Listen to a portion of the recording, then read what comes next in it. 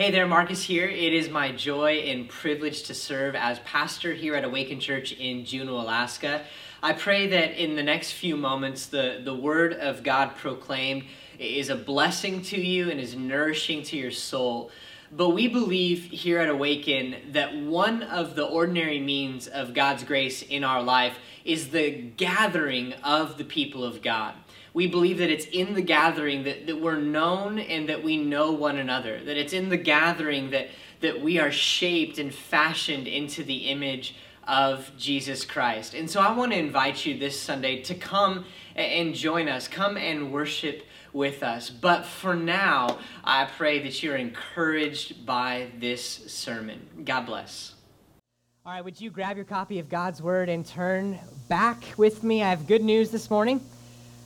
To Mark chapter 10. We are back in the Gospel according to Mark. We started in the beginning of January after Advent season in our study in the Gospel according to Mark. We started in verse 1 of chapter 10, which is Jesus responding to the Pharisees, questioning him about divorce, and that launched us on like a month-long mini-series on God's purposes behind and his design behind marriage and how that relates to divorce. And so we are back now this morning, praise be to God, to Mark chapter 10. We're going to pick it up this morning in verse 13. This is the word of God. Let's read it together. And they were bringing children to him, that he might touch them.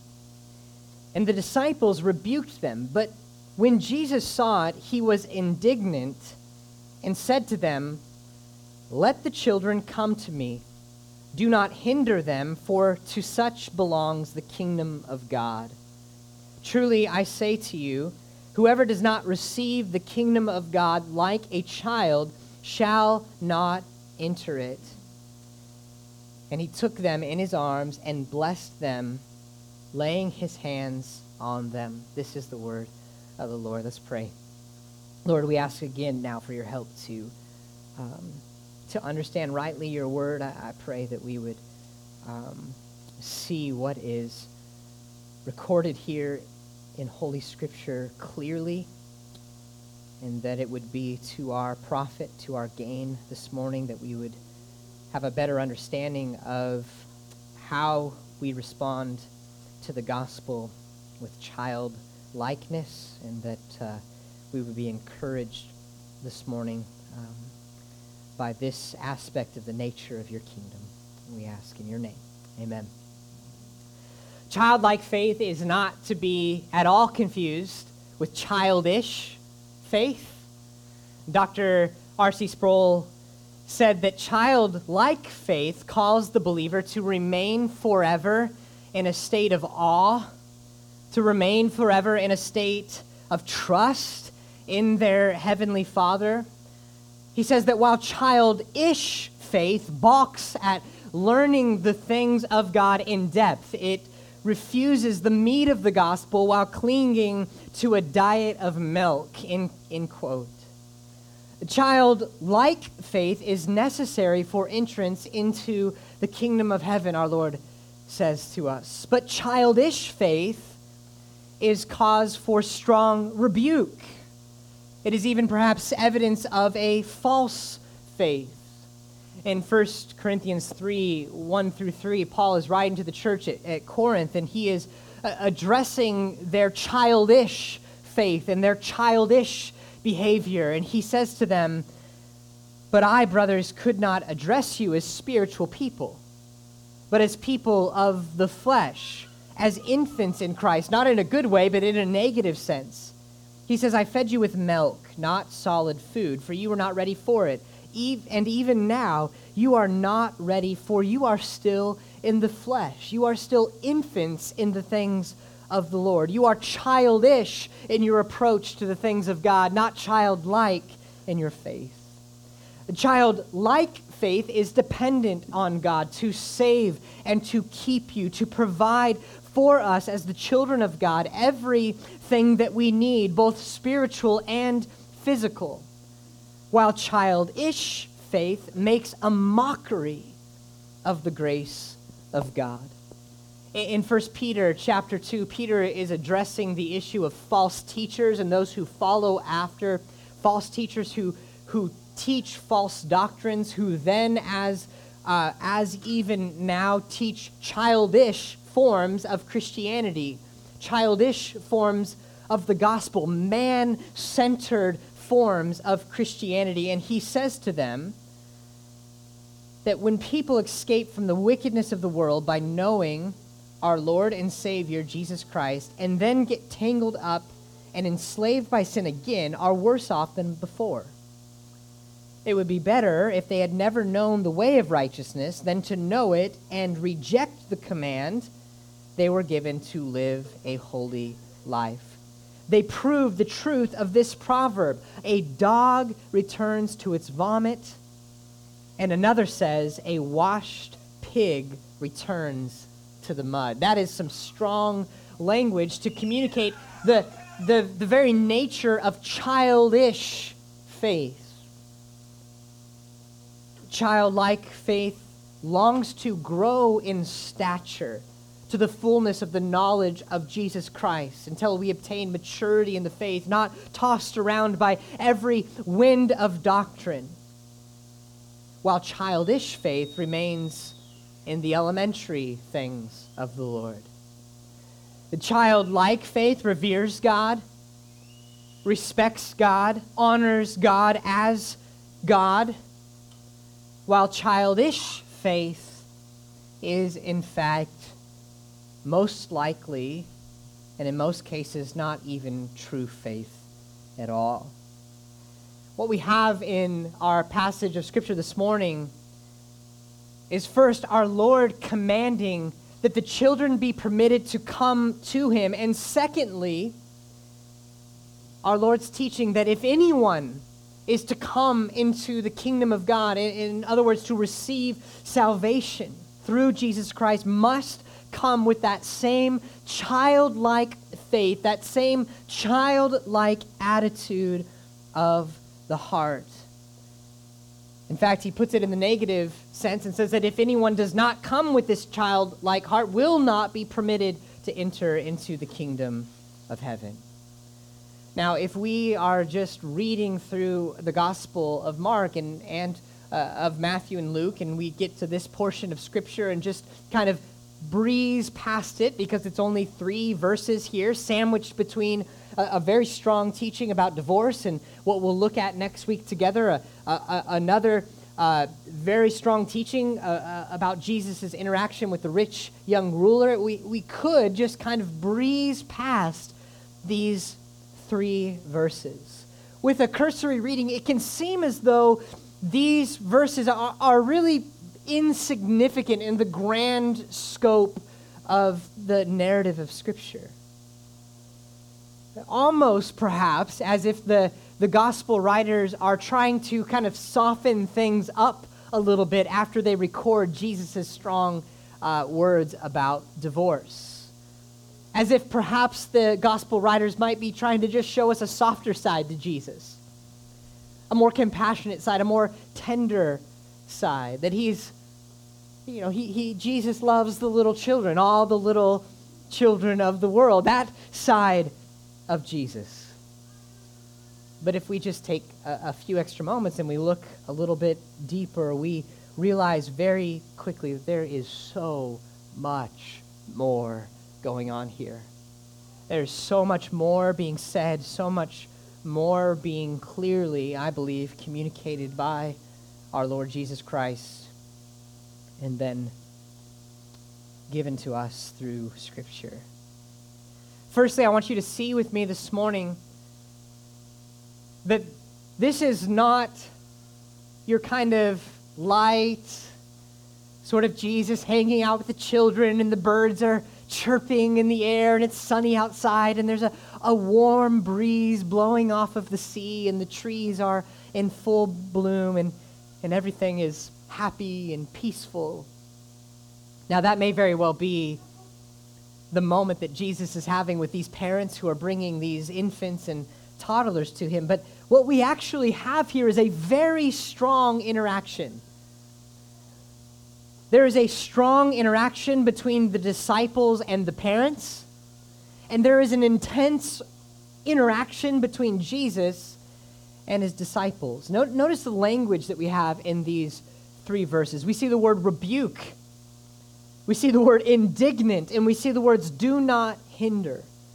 And above all of these things, we see at the end in verse 16, the very incarnate Son of God, God of God, the one who always was, who spoke all things into an existence and even now is upholding all of creation by the word of his power, takes these children in his arms, and God blesses them. Christ blesses these children. This is an incredible situation that's taking place in these verses. So not only do you have this strong interaction between all of the parties involved, but you also have 2 very clear and very important teachings about the gospel. Firstly, that the kingdom belongs to children like these. The kingdom of heaven, the kingdom of God, belongs to children such as these. We'll look further into this, but that is to say that infants and toddlers, the word used here to describe what is translated as children, is not older children who run around and climb trees and punch each other and get into all kinds of trouble and can reason and begin to make decisions, but children that are of an age that are utterly helpless, infants and toddlers. And I think that extends even to those who, though they may mature physically, do not mature mentally past this sort of childlike state. It is parents carrying their children and placing them in the arms of Jesus. And we see together this morning that Jesus says that the kingdom of heaven, the kingdom of God belongs to such as these. We'll look at this more in a bit, but what I'm saying this morning is that I believe Jesus is communicating this idea that if a child, an infant, or even an unborn child, or perhaps a toddler who tragically dies, whose days are numbered by the Lord extremely short, are granted access to the kingdom. They belong to the kingdom, and that is a unique and special aspect of God's grace. That these children, though they are born into sin, though they are depraved, they are not innocent at all, are incapable of operating and acting and reasoning, but God, to show forth his grace, grants access to the kingdom for children such as these. Literally, the kingdom of God belongs to this category of children, of infants and toddlers. And secondly, again, we'll look more at that in a bit, but secondly, our Lord communicates that, look, any adult, any person that lives on and is given more days, his days or her days are numbered past that of infancy and grow into a place that you're able to reason, able to act in your depravity, able to make decisions based on spiritual things. If they are to receive the good news of the gospel and enter into the kingdom of heaven, they too must have the very same childlike nature, the childlike faith, childlike heart in receiving the gospel of Jesus Christ. It's this idea that the kingdom of heaven is granted to those in whom God shows his grace apart from any effort or anything that the individual on the receiving end of his grace could possibly do. It is the opposite of the proud, the self-righteous, who are better suited as vessels for the wrath of God than they are vessels for the grace of God. So these statements of Jesus about children are extremely contradictory to the culture in which Jesus lived. They are the exact opposite of the legalistic religious system perpetuated by generations of the teaching of the Pharisees. This is another situation where Jesus is again confronting in a different way the wickedness of self-righteousness, of works-based salvation. I remember when I was growing up, all over the place, there were these paintings of Jesus where he was sitting beneath that tree. And it's a very large tree for the Middle East, but there he is under the tree, and there's children climbing all over him. And as I said a moment ago, the birds are chirping, and it seems very, very happy. And there is an aspect that we should see in the text this morning, certainly, of the reality that God is compassionate, that he is gracious, that he is rich in love, that he is good.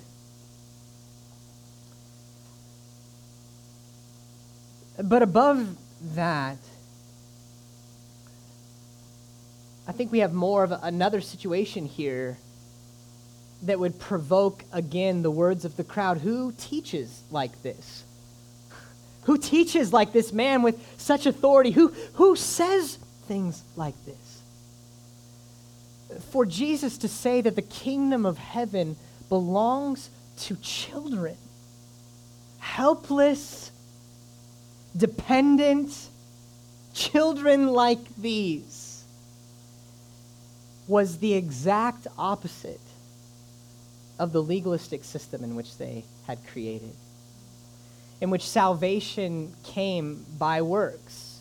It came by an individual deceiving themselves into thinking that they could obey the law of God, and on top of that, obey all of the additional rules and commands that the Pharisees had placed upon the people. Scripture says, has heaped upon the people as an unbearable burden.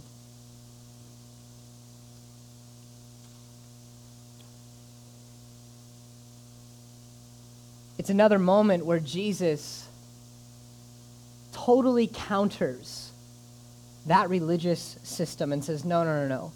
You say that children have no place in spiritual matters at all, that they have no place in this environment at all, but I say to you that the kingdom of heaven belongs to these children. Jesus wasn't just teaching something new, he was teaching something that was exactly the opposite of what they believed to be true.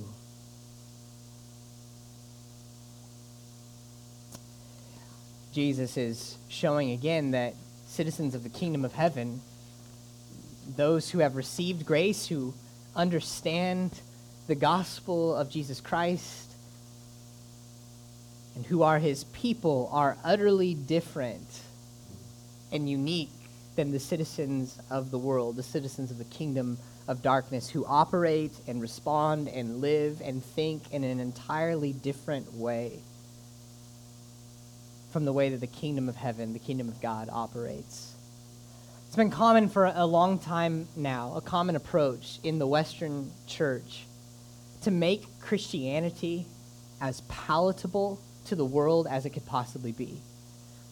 To essentially try and to communicate to the world around us that it's easy to be a Christian, and to be a Christian is really to be no different.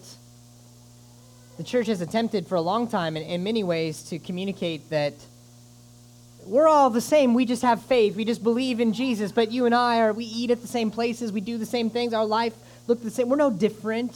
So come on in. To try to create a scenario where Christianity is not utterly unique and strange and different from the world, but is able to be blended in with this world. I remember when I was growing up, when I was young in the faith and ignorant to the truths of Scripture, I used to attempt to share the gospel with my friends and coworkers, and I would say to them almost verbatim, I would say, we're no different, you and me, we're the same. I just believe in Jesus. You should believe in him too. But, we're the same people. We work at the same place. Everything is the same. But if that were true of believers, then there would be really no benefit in believing in Christ at all, would there? It would be the equivalent of the faith of the demons who believe in Jesus and shudder at his presence, but of course remain in the kingdom of darkness. I say that to remind us that that form of Christianity is childish and not childlike. That watered down version of the gospel where we are not counter to the world around us, but attempt to make efforts to blend with the world around us. I'm not talking about living peacefully among our neighbors. That is a different issue. We're talking about being a contrast in the way that we think and the way that we respond. And as we look at the ministry of Jesus, as we look at his life, we see just that. We see Jesus always operating in this way that says, no, it's not like that. The kingdom of God is like this. Everything from the Sermon on the Mount, where we hear Jesus teaching over and over again, you have heard it said, but I say unto you. All the way to his death on the cross, where the King of Kings and the Lord of Lords humbles himself, taking on the form of a servant, even to the point of death on a cross for our sake, for the sake of his enemies who are hostile towards him, that he might glorify his name in that backwards, opposite manner. If I were in God's place, which is a foolish thing to ever even say, and I shouldn't have said it. It's not in my notes. I don't know why I said it, but now I said it. I'll continue the thought. I would just destroy everybody. You're my enemies, right? If you're God, imagine God, you're looking down at a world filled with sin and rebellion, and God operates in this opposite way. He says, I'm going to glorify myself through extending grace through my death of the Son. It's all backwards. It's all counter. It's all different.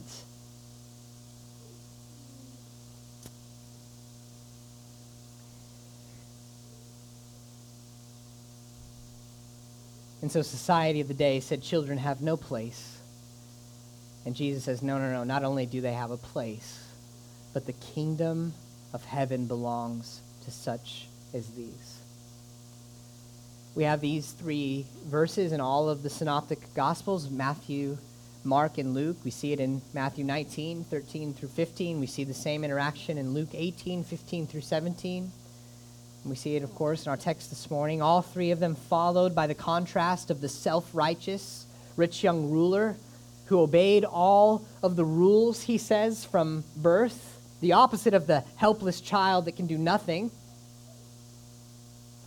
And so when we see passages of Scripture in all of the synoptic Gospels, it should draw our attention that actually this is not something that is insignificant and should be breezed over, but this is something very, very important that we should kind of lean into and see what is being said here. So let's paint the scene together. Let's imagine what's happening. Jesus is again surrounded by a crowd. Now we have come to find out as we've gone through Mark together that Jesus is almost always surrounded by a crowd. They are almost always pressing in on him. But what we have in our text this morning is a situation that probably happened pretty often. But we're seeing here a situation where it's not just kind of a generic crowd that's just pressing towards him just to be near him, but specifically we have parents who are bringing their children in their arms, whoever is responsible for these kids, and placing them in the arms of Jesus. I would imagine that this was not a very orderly thing. I would imagine that it wasn't like every day from 2 to 4 p.m. you can make a line and one by one come up and, place your child in Jesus' arms and, next, not that kind of thing.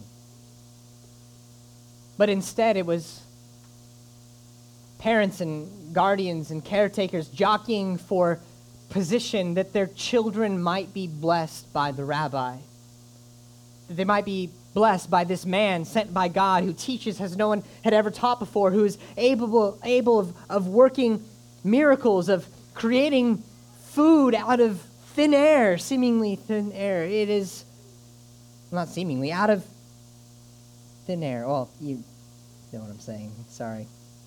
Second service. They want their children to be blessed by Jesus. But, before we move on, I want to draw us in just a different direction for just a second and look at these parents and consider them for just a moment. Now, we need to understand that these parents did not understand Jesus necessarily to be the Messiah, the Savior. They may have had an idea of that, possibly some of them, but by and large we know that the crowds came for what they wanted and then they left, they dispersed. But even if they had a sort of suspicion that he might be the Messiah, we know for certain that they did not understand fully what that meant, that they did not understand that he was in fact the Son of God. But there was something in them that caused them to want Jesus to bless their children because of their love for their children, certainly, but their concern for the soul of their children. One commentator points out this idea that it is the primary duty of parents to do everything that is possible to impart the truth of God to our children. That it is our primary concern to be concerned about the souls of our children. That more than their physical need, more than them growing up and marrying some nice guy or some nice lady, or more than them having a good job or a decent career or a nice place to live, more than anything else, we are concerned with their soul. We are concerned with the only thing that is eternal. That all these things are passing away, and godly parents ought to be most concerned about the souls of their children. Now, I've been pastoring this church for about 4 years now, and one of the things that has perplexed me year after year after year is how godly parents, who I know love the Lord and know the Word and care about raising their children in the ways of the Lord, somehow get this mixed up. And somehow, because of the influence of the world in which we live, elevate, often not on purpose, but it's just the way it sort of happens, elevates academics, elevates group activities, sports, and all these other things above the spiritual development of their children.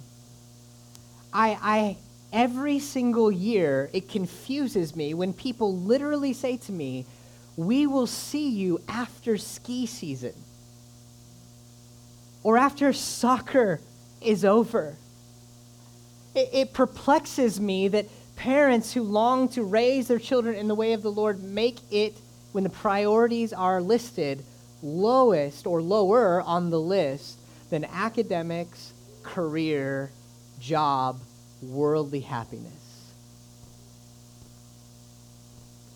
Now again, I know that most Christian parents don't set out intentionally to do that.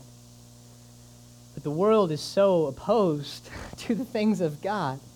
And it is designed in a way that is totally opposite. That parents ought to, I think it's time for parents to recapture this concern.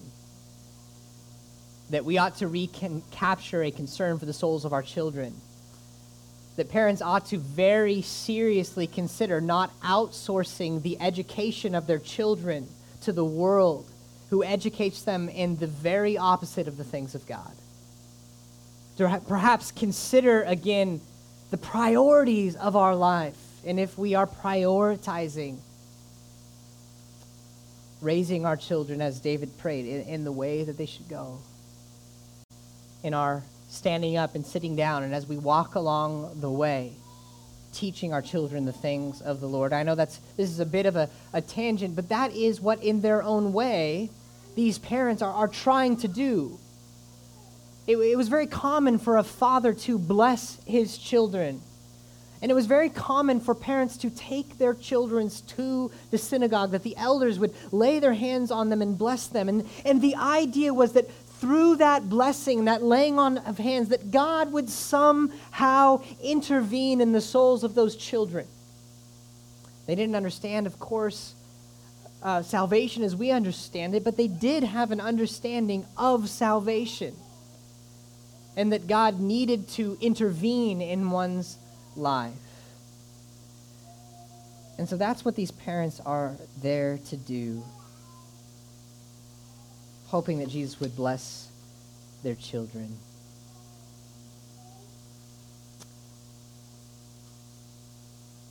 So you can imagine that the environment is rather chaotic, isn't it? All these parents desperately trying to have their children blessed by Jesus for the welfare of their souls. And they are pressing in on him. And it's really not a surprise that the disciples once again do something dumb. And despite waiting for instruction from the Lord, take it upon themselves to correct this situation. It says that when the disciples saw this happening, verse 13, they were bringing their children to him that he might touch them, and the disciples rebuked them. Rebuked them. They didn't say, hey, excuse me, Jesus is very busy, he's very tired, it's been a long day, would you mind just coming back tomorrow? They didn't say, this is really not what this time is for, let me just escort you away.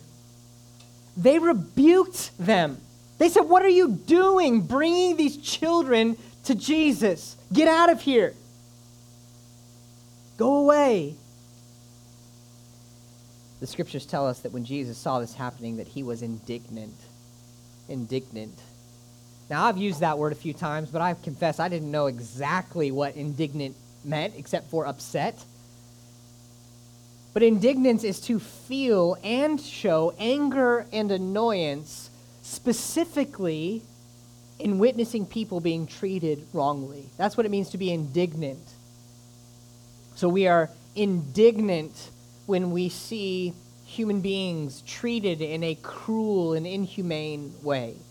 Jesus saw these parents saw these parents trying to do something right, and the disciples rebuking them, and Jesus sees that behavior as wrong, as abusive, as it were, towards these parents bringing their children to Jesus. And so the disciples' rebuke of the parents become the reason for their rebuke from Jesus. And Jesus says to them, let the children come to me. This is a command from the Lord. Let the children come to me. Do not hinder them, for to such belongs the kingdom of God.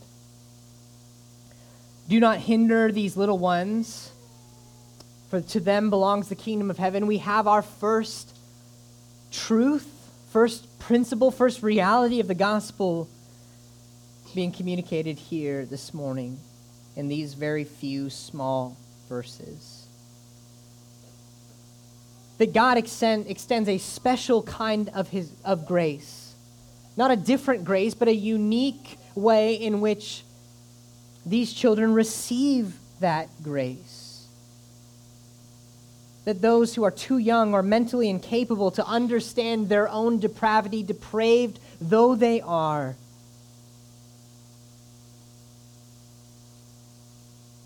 and those who as I said, whose days are cut short, die and are instantly in the presence of God because they belong to Christ.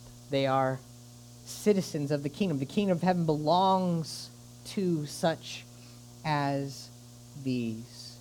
There's a special place in God's care for those who are in infancy, those who are incapable, though responsible, incapable of making these spiritual choices, of hearing and responding to the gospel by faith. And that's what we see in this passage this morning, and that's what we see consistent through Scripture. Not because of their perceived innocence. They are certainly not innocent. They might look innocent, but I assure you they are not. They are born into sin and into iniquity. They are born with, all of us are born with a sin nature. But they are incapable of acting upon that depravity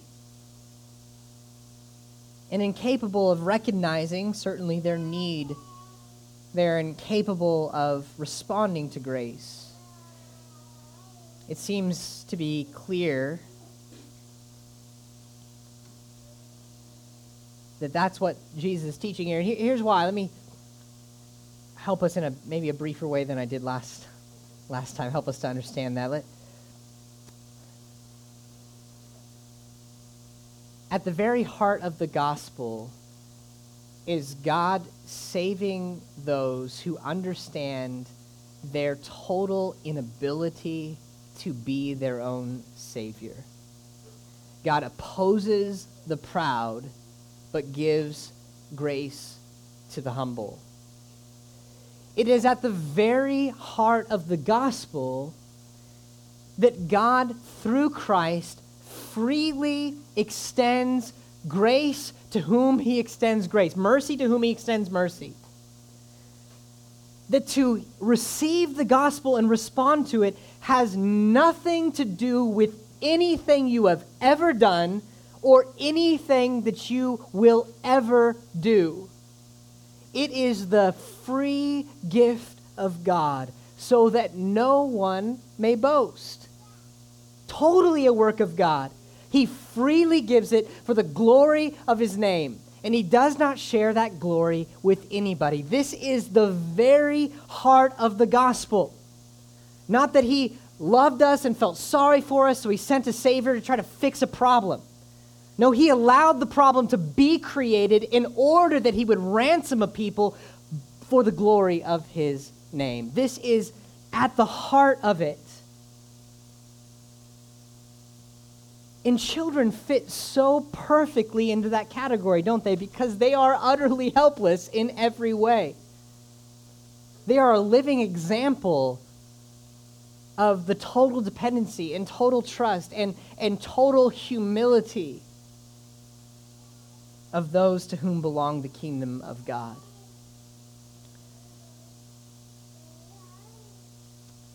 It shows the compassion of God, the love of God, the care of God, but more than all of that, it shows the very nature of the idea of the free gift of grace, bestowed and not earned, given and not deserved. And in that, God is glorified. It's also worth noting, I think, and helpful to see Jesus bless these children. Dr. MacArthur very helpfully puts that God does not bless those that are cursed. He does not bless those who are under the curse of sin. Put it this way, God does not speak out of both sides of his mouth at the same time. He doesn't say to people, I bless you who are cursed and damned to hell. I bestow my blessing upon you who are under my wrath. It sounds ridiculous to even say, right? God never blesses those throughout Scripture. He does not bless those in this sense that are under the curse, but rather those who belong to him, those who are his people. In the Old Testament, we see that to receive God's blessing means to be called by God's name. That those two ideas are one and the same.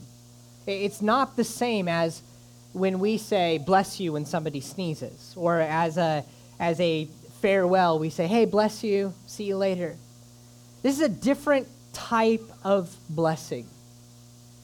To be blessed is to be called, to be blessed by God is to be called by God's name. And here we have Jesus, again, God of God, the Son of God, incarnate, taking children in his arms and blessing them. The other gospel writers expand on that and says that he blessed them, he was praying for them. Let's look at this one example of this idea of the blessing of God being tied to being called by God's name. The Lord spoke to Moses, saying, speak to Aaron, his sons, and his sons, saying, thus you shall bless the people of God. You shall say to them, the Lord bless you and keep you. The Lord make his face shine upon you and be gracious to you. The Lord lift up your countenance upon you and give you peace. So shall they put my name on the people of Israel, and I will bless them. In other words, when Aaron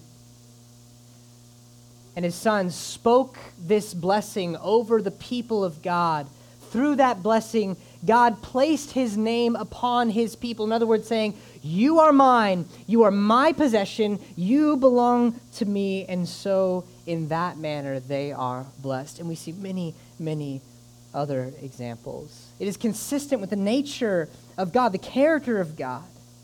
And I believe is very clearly and simply what Jesus is saying here, if we just take it as it is literally being said. The kingdom of heaven belongs to such as these. If we read it more literally, these infants and toddlers would just be placed into a category. If we read it more literally, we would just simply say the kingdom of heaven belongs to these children. Or to children as a broad category. Not only does the kingdom of heaven belong to these children, but if any person whose days are numbered past that point of infancy and into a place of being able to reason, they too are unable to enter the kingdom of heaven unless they come with that very same childlike nature. And so Jesus says that not only these children, but anyone who approaches the kingdom must approach like a child, must receive grace like one of these children, who are a perfect example of the attitude in which is required for admittance. Now, let me be clear. We are not saying that we must make ourselves childlike for God to give us his grace. If we did that, we are back into a works-based system of salvation. If we woke up tomorrow morning and said, today I am going to be childlike so that I might receive the grace of God. Today I am going to just let God know how dependent I am upon him, how much I trust him, and how good I am at that. And I'm going to tomorrow just tell God that I'm dependent upon him and that I have faith that he'll save me. And tomorrow I'm just going to be as humble as a child. Well, the moment you recognize your own humility, you cease to be humble, don't you? We don't make ourselves childlike, but rather for those who receive the gospel, the heart becomes childlike. Let me put it this way.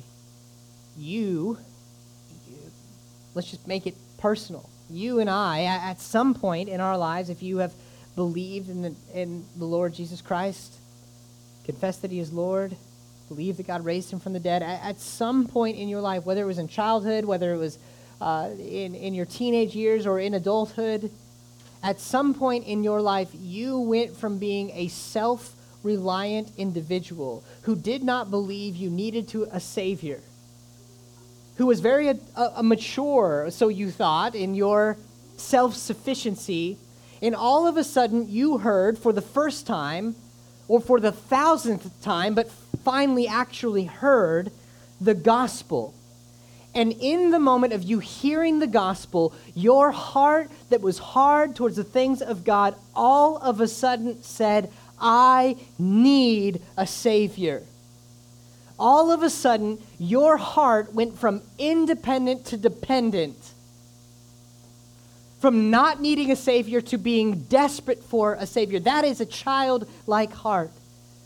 So as God is drawing us to himself and we hear the good news, the beautiful news of the gospel, and it finally hits us, and we begin to respond, our hearts are changed.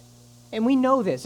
God takes out the hardened heart, gives us the softened heart, right? The heart of flesh. Transfers us from the kingdom of darkness to the kingdom of light. You were dead in your sins and trespasses in which you once walked, but God, being rich in mercy, made us alive, right? There's this contrasting. Well, so it's true for this childlike behavior, this childlike heart. Maybe we could just put it a different way and say, look, if you say you received the gospel, but you are childish, or you are still as independent as you ever were, you better wonder if you've actually received the good news, the grace of God at all. Because what you will find in genuine faith is a childlike attitude. Childlike faith is totally dependent. It is totally trusting. And it is with true humility.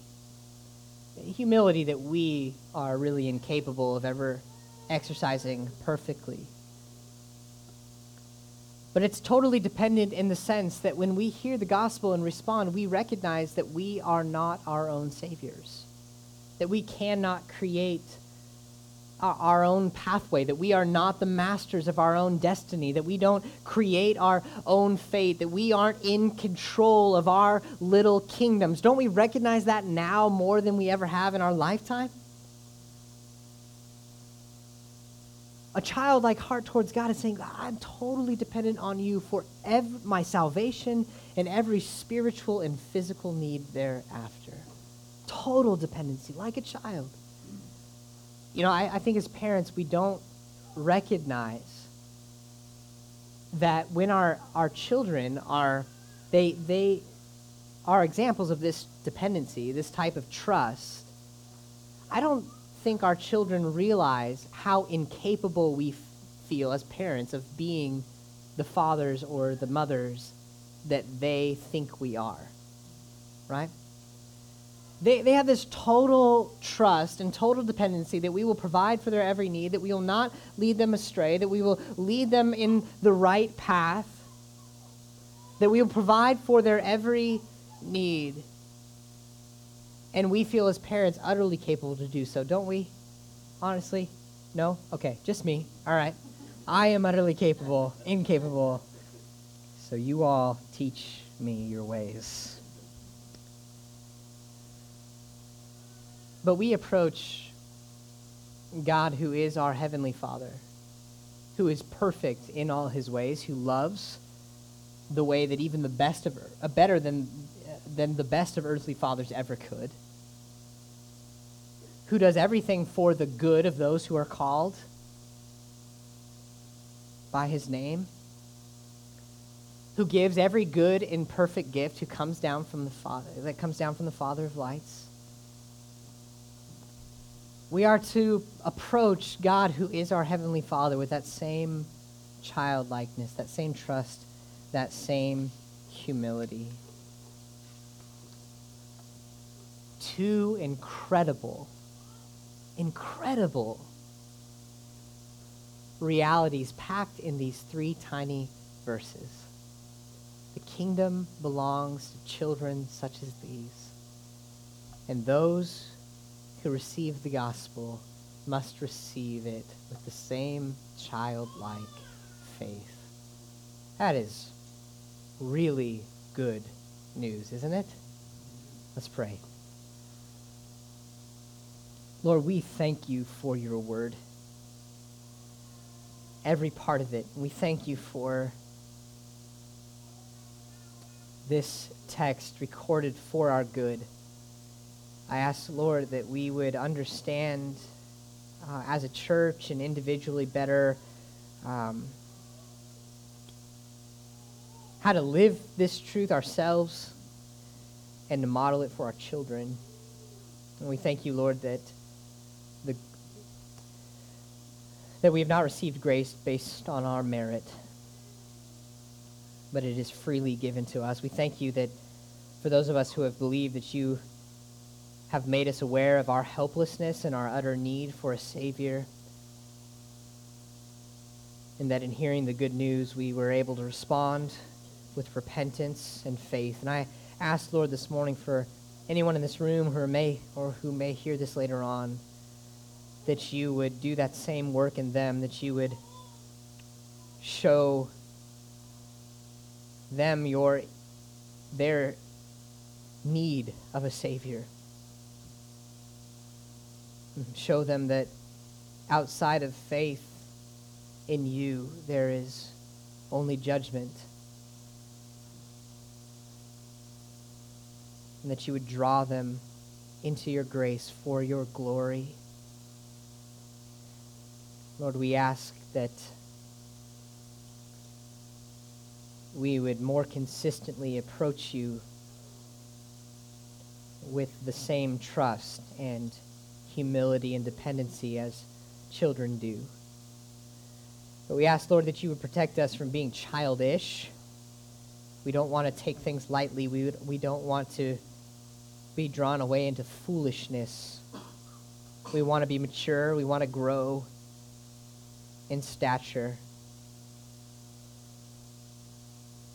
But I ask that we would not lose our childlike approach to you. Lord, I thank you that you're doing this work in us. I thank you that the reason why we're all here this morning is because we've recognized together as a church that this is what we're longing for. This is what we're pushing each other towards. And so I ask that you would help us, as we sang earlier, help us to work out the gospel, work out our salvation with fear and with trembling, for it is you at work within us, both to will and to work for your good pleasure. May we be encouraged by the fact that you are joyfully bringing these things out, that you bringing these things to be. You love to make much of yourself through saving sinners like us. So we pray that the gospel would ring loudly in our ears, and from our mouths that it would go out into the world around us. We ask in your name. Amen. Well, before we're dismissed, would you stand with me this morning? Let's sing one more time together in response to what we've heard, and then we'll be dismissed.